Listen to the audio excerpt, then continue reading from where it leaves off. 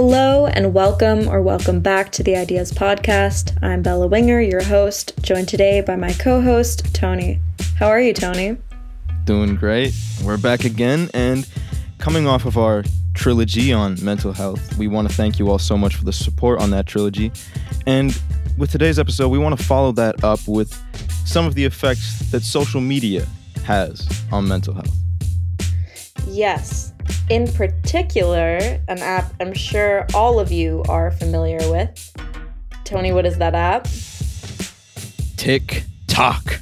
TikTok, that's right. So, when we were talking about the mental health episode, we realized it kept coming up. I've had a lot of thoughts about this. Tony's had a lot of thoughts about this. Generally, TikTok is an app that's definitely blown up over the last 2 years, an insane amount. And I think it's taken a huge toll on this generation. But more of that later. First and foremost, this is a two-parter. In the first episode, we're going to give you a little rundown on some of our riffs. And in the second one, we have asked some students at the John F. Kennedy School to get their take on the matter and see how they've been affected by TikTok over the years and how it's affected their day-to-day life. So, let's start simple. Tony, do you have TikTok? As a matter of fact, I don't have TikTok. And I think this is quite interesting because I know you don't anymore. And we're going to get a little bit more into why you deleted the app and sort of distance yourself from it in a second. But really, I want to kind of spitball some information on TikTok. TikTok is the biggest social media platform that's ever been. It's the largest out of all of them, Instagram, YouTube, etc.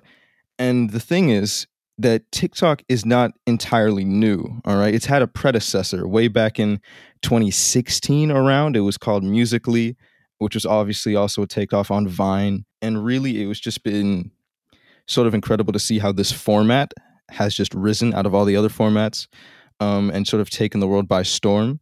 And I think a lot of that has to do with the amount of freedom the app gives you to really create content and view a wide arrangement of content of anything that pleases your interest, really. So, I'm assuming most of you listeners know how TikTok works and know about TikTok, but if you don't, something that sets TikTok apart from other social media is that you have two feeds. One feed is like your Instagram feed in terms of the fact that you only see videos of people you follow that you've chosen to see videos of. And then you have another feed, your quote-unquote For You page, that gives you anything. Most of those videos on that feed are not by people you follow. You might know them, they might be famous, but generally speaking, anybody has a chance to go viral on that app. Anybody has a chance to reach out to you, to access you. And much like other social media platforms, this For You page operates on an algorithm. All right, it's tailored to show you content that, based on what you've liked previously, what you've commented under, what the algorithm supposes you would like. For the most part, it is incredibly effective at targeting you with things that fit your niche specifically. It's very good at creating an algorithm that is perfect for you, that'll make you the most possibly addicted to the app.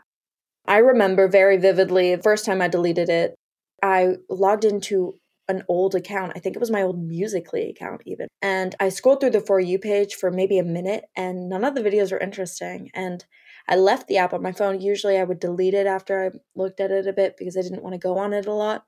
And I kept it on my phone because the For You page wasn't interesting to me. So I never actually felt tempted to go on it and I never bothered to delete it.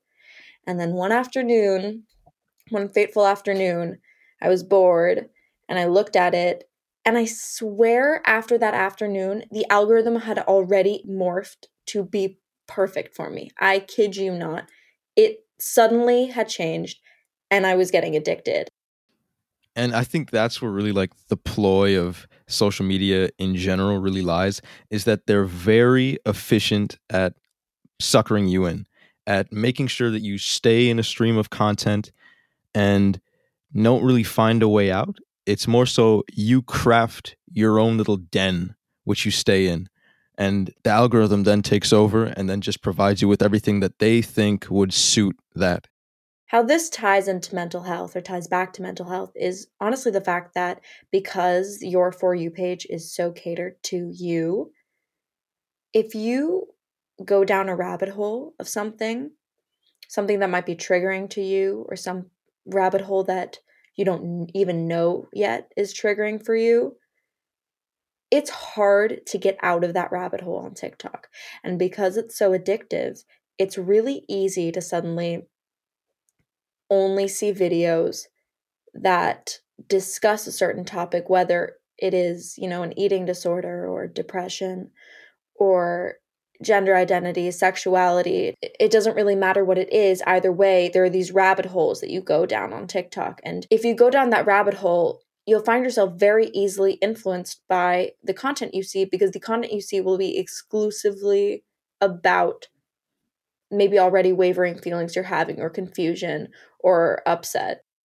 So rather than calling it an efficient algorithm, we could probably more likely call it a predatory algorithm. Would you agree with that? Yeah, and I think it's really important to preface this entire thing with saying that this app's only intention is to keep you hooked. Right? There's no a lot of people might argue, you learn hacks on it, and you have make funny videos with your friends, and it's memories, and you keep in touch with people possibly over the app. But what the app does is get you hooked.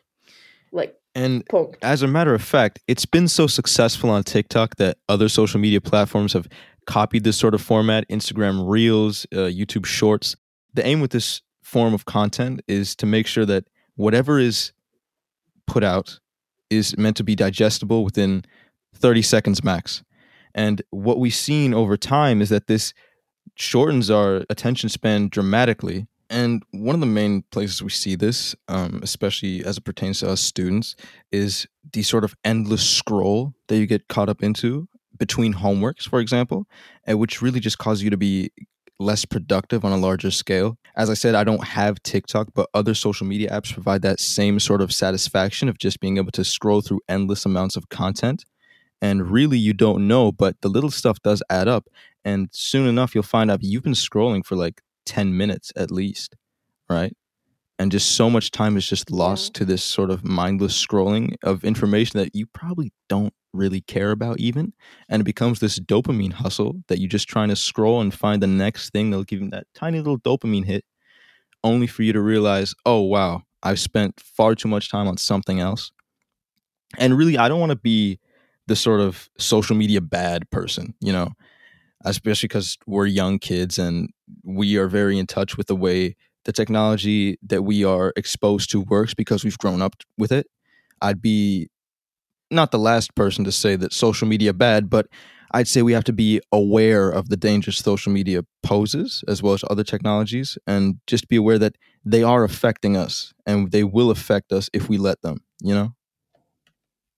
I definitely agree. I think it's really terrifying. I don't think anyone feels good after they've been on their phone scrolling through TikTok for, even hours.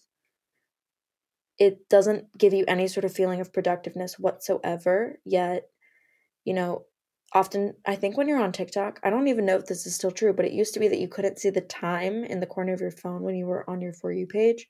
So you didn't actually see how much time was passing, which, there's a tactic behind that. Someone made that decision. I want to sort of introduce a couple of pro arguments that people like to make, and, I'll try and not take them down immediately. But a lot of people argue that this is such a great app because it's created this unity in our generation, right? Like, if you were to probably scream out a TikTok song onto your street, there's a really high chance someone is going to scream the second half of that song back to you. TikTok now defines what songs are on the charts. Even if you don't listen to them, you're most likely familiar with them. TikTok has made many artists huge. A lot of people, especially in this pandemic, we're all going through the pandemic anyways, but now we can all talk about it and relate to it on this app. It felt like this very binding platform. Well, I like one of the points you touched upon, and that was one of TikTok's songs and artists becoming huge off TikTok and songs exploding on TikTok. one of the main reasons people dislike TikTok online is the fact that remixes or chopped versions of their songs will appear on the app and gain lots of popularity. But really, the artist's original vision sort of gets butchered and falls away to some sort of TikTok trend, you know? Yeah, and you know what's even crazier is the fact that that happens to songs, that aren't necessarily intended for TikTok. But now we're seeing songs come out, and if you listen, you notice that they're put into segment chunks that would theoretically be ideal for a dance. And I feel like, I mean, there's definitely some artists we could be name dropping right now, but I mean, all you really have to do is look at some of the top of the charts and realize that these people are making music that is for an algorithm. These people are making music that is destined to be consumed in a way that is just used for TikTok dances or anything that can garner lots amount of virality or popularity online, and not so much for just the sake of making good music. Not that all artists are bad, but you know what I mean? There's a sort of ulterior motive of generating hype, generating money, and generating interest through the app. Mm. Yeah, and you know what? I think that the way in which TikTok dictates the, Billboard Hot 100 is very representative of the ways in which TikTok dictates a lot of aspects of people's lives without them knowing. And I think this is something that requires distance from the app to actually see because, you don't have to agree with me, but what I've noticed now, what I think is that TikTok has created very specific categories of people and has created very specific ways people act, dress, speak, what they listen to, everything down to little tics and expressions that people make within these categories. And then people begin to associate with these categories. It creates this really sick culture where there's people around the world who genuinely identify as almost the exact same being. And they're obviously not. Every single human is different. But if you go on the streets of Berlin and you were to go on the streets of New York and you were to go on the streets of, wherever, you would find people that literally look identical in terms of the way they dress, act, the way they flick their hand, the way they stick their tongue out of the corner of their mouth. It's so weird.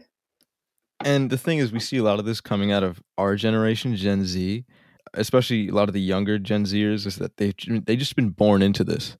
We at least we've seen the great grandfather of all of them. We've seen Musically. People are being born into this technology. People are being born into this sort of internet culture. You know what I mean? People are being born into Mm-hmm. that, and therefore, I'm kind of worried for some of them who have put so much of themselves online and out into the world that they like reflect on it later in life and sort of be confronted with that. Mm-hmm. Like, yeah, no, go on. Yeah, and it's so crazy because you can go viral. Anyone could go viral. If you make a TikTok, you have a very high chance of going viral if it's, of any substance. And it's just really crazy because I don't, I think it's really difficult to articulate. But if anyone is listening here who, knows the app at least a little bit, think about it. Think about how much of your personality or the personalities of people you know have been artificially changed by this app. It's terrifying. No, Bella, I'm getting that you're quite worried about this. I mean, obviously you don't think it's a conspiracy to divide the people, but I feel like your concern more so lies with the fact that people are becoming less original in a sense, and that we are falling more so into groupthink overall as a collective. Yeah, I mean, partially. I think it's really the fact that one, people aren't conscious of it. Two, it really does tie back to mental health, and I'm not saying that anyone's mental health issues are invalid at all. But I will say, if you go down a TikTok rabbit hole where people are saying, I feel this way and therefore dot dot dot, and they just see videos like that, it's so easy for, a 12-year-old or a 13-year-old who's on this app or, even younger to suddenly begin to think and convince themselves that they feel the same way as all of these videos they're getting on their feed. And if they already feel that way, I think they can only exacerbate those feelings. You know how people talk about, surround yourself with people who would better you? I mean, obviously that's not to say that the people around you can't be struggling with their own things, but generally you want to be surrounded by people who you think will, motivate you, right? And it's kind of like that with TikTok. If you get videos, I would hope that you get videos that bring out the best in you, but I don't think it does. Yeah. So it's more so about people finding community, but this community can often turn out to be toxic and Yeah. doesn't give them an accurate way of life and doesn't show them.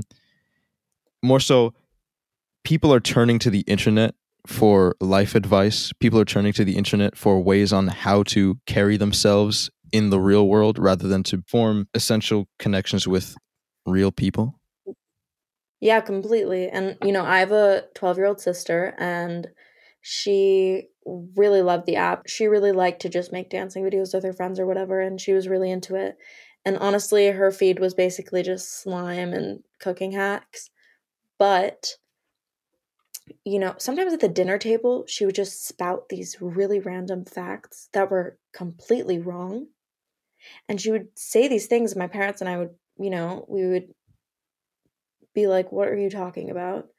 Um, and pretty soon we realize that she's 12. She's easily convinced of things, and if she sees a video on TikTok that seems factual or someone's serious face is saying something, it's easy to think, great, this is probably true. And it just feeds into this age of misinformation. She's 12 years old. She's easily convinced of anything. She was easily convinced of anything, and I'm convinced her to delete the app because I was honestly terrified. I don't know what this app would have done to me if I was 12 years old. Yeah, no, and thing is, we've been 12 years old and we've been exposed to social media, and it was a different age at the time. We were all probably on Instagram, for example. And one of the main problems with social media since its inception basically is just the accessibility of it. Is that really now all you need is an email address and some sort of device to access the internet and you'll be on there, right? Some services put on restrictions for like age or whatever, but you can lie so easily. I've lied. I probably lied when I was 11 years old going on Instagram for the first time. My account probably says I was born in like 1984 or something like that. Like I'm an old guy on the internet. But in terms of what I witnessed, for example, when I was 12, during Trump era, for example, just seeing what kind of content was put out onto the internet, like it radicalized a bunch of like kids like me and a bunch of other kids at school into thinking a certain way politically. You know what I mean? The algorithm has such a large and really just damaging effect on what kind of content you're exposed to. And really, we should hold big tech data companies accountable for all the data that they allow to be shown on their services, because we've seen what it can do to especially young kids, to like in your formative years, how it can warp your mind and get you to think a certain way. And I'm sure you've made the experience of sitting there and seeing something of yourself that you made when you were like younger online, and you get this really icky cringe feeling of just like, wow, that was me. I mean, obviously, everyone knows in the back of their mind that anything you post on the internet stays on the internet forever. Recently, I noticed that Instagram brought back, if I go into my archive album, it's not just pictures I archive, but it's everything I ever deleted off my account, which, is just a reminder that it was never actually gone. I also think that it's one thing to be cringed out by your sixth grade self, and it's another thing to thoroughly regret something you posted in the past. I just think you should be conscious of the fact that anyone can see it, and it can be repurposed any sort of way, especially on this app. Tony, did you ever have TikTok? I didn't actually. And the reason I never really got TikTok is just because the format didn't appeal to me. And I don't really use social media for like anything other than communicating with others and occasionally just seeing what's out there, right? So I didn't really feel drawn to the app in terms of I want to create this kind of content and have it viewed by X amount of people. But obviously, it struck a chord with billions actually at this point. I'd like to return that question actually. I mean, what drew you in? Because actually, I stayed off Musically as well. So I was never on the train. I definitely had Musically. I have all my old Musical.lys. They were very innocent. I don't even think I really scrolled. I was just really into making dancing videos with my sister when I was like 11. Actually, my sister got TikTok before me, which is really crazy. And I remember that summer, I think it must have been it was summer of 2019. My sister really wanted it because she thought it was Musical.ly. And then we looked for Musical.ly in the App Store and they didn't have it. And we realized it was TikTok. Neither of us knew what it was. Like you, Tony, I honestly had no interest in downloading the app. I thought it was just singing and dancing or whatever it was, and I did not want to do that anymore. I noticed a lot of people had it, and pretty soon, I would say by December of 2019, suddenly it felt like you were missing all social cues and references if you did not have this app. TikTok isn't really all about dancing that much anymore, but I remember in December of 2019, there were these viral TikTok dances that everyone knew. And there were these song snippets. No one knew the whole song unless you listened to the Spotify charts. And if you didn't know it, you felt really out of the loop. So naturally, I downloaded it. And from then on out, I repeatedly took it off my phone, brought it back, took it off, brought it back. Why did I bring it back? Because it's an easy time filler. This like very guilty pleasure aspect to it. Yeah, you brought up two things right there. I mean, for one, we have this huge fear of missing out, right? That creates this sort of almost this dread of just everyone's in on something, but I'm not. I have to be a part of this, which damages a bunch of people mentally, especially younger people. And then another thing is just celebrity culture on TikTok. When we see people who are our age, for example, who are like quote unquote TikTok stars, right? They're rich, they have a huge audience for doing what most people consider just nothing, right? Just dancing to a song or something like that, something that seems so low effort, but it just garners such a huge amount of attention. And that obviously sort of incites a lot of inferiority in a bunch of people. The numbers on social media apps play into how people perceive themselves a lot. All of a sudden, it's about likes and views and comments, right? And we use those numbers to judge our worth on the internet. Yes. I mean, God, a lot of people receive a lot of validation on that app. If you post a TikTok and someone comments you're pretty or whatever, that's got to be some kind of boost. And people like those boosts. And, back to the celebrity thing, I think it's really insane. I don't think even 7 years ago anyone would say, I want to be an influencer when I grow up. Yeah, like what even is an influencer? Like tell someone 20 years back or something, like who is that? What kind of profession is that?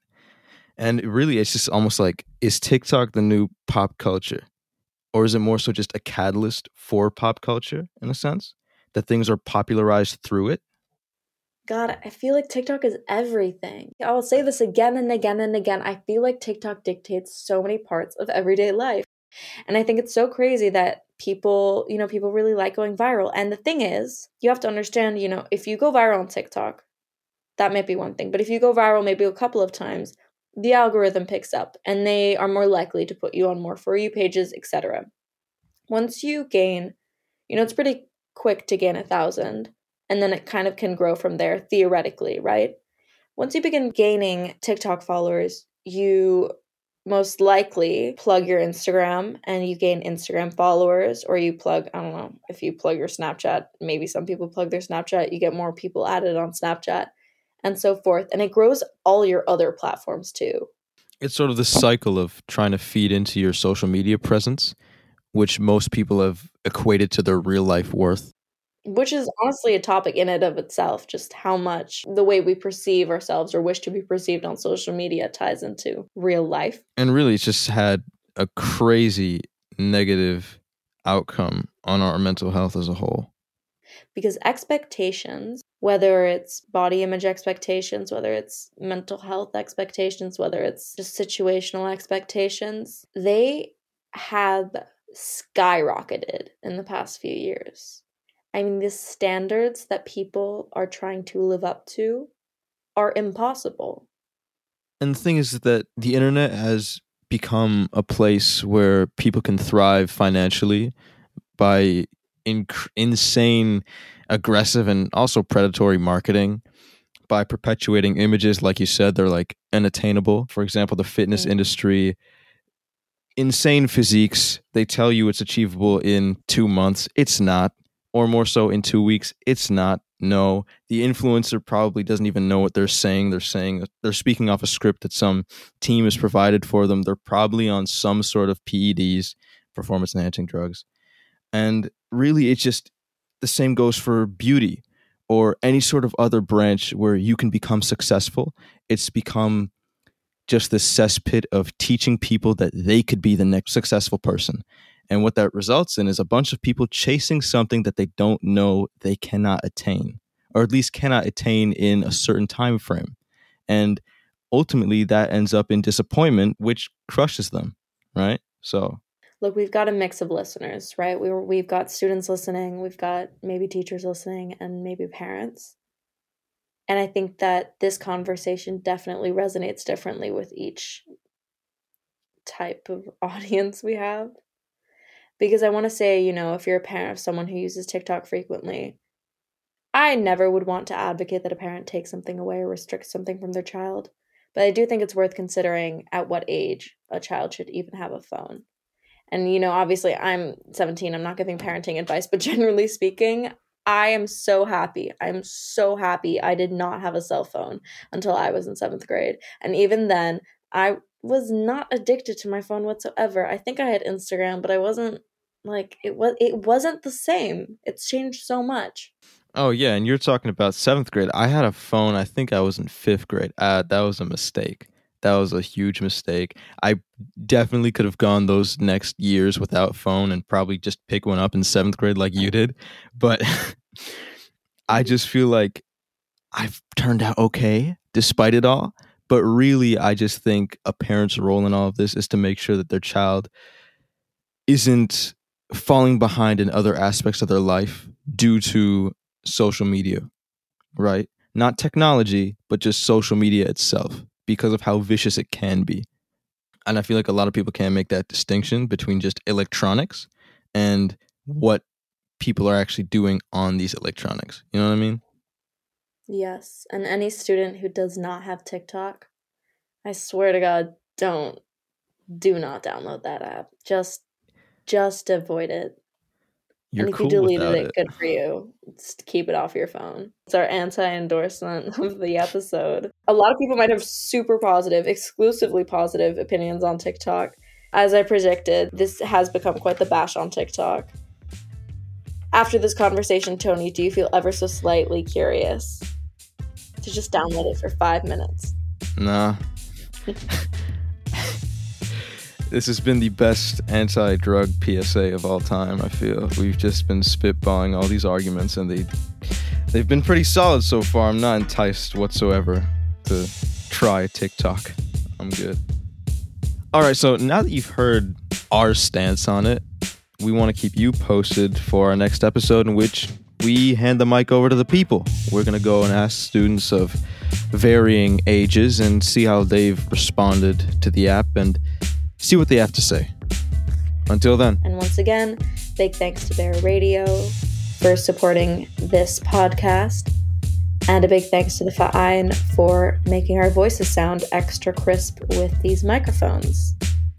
Stay tuned for the following episode. Bye. Bye.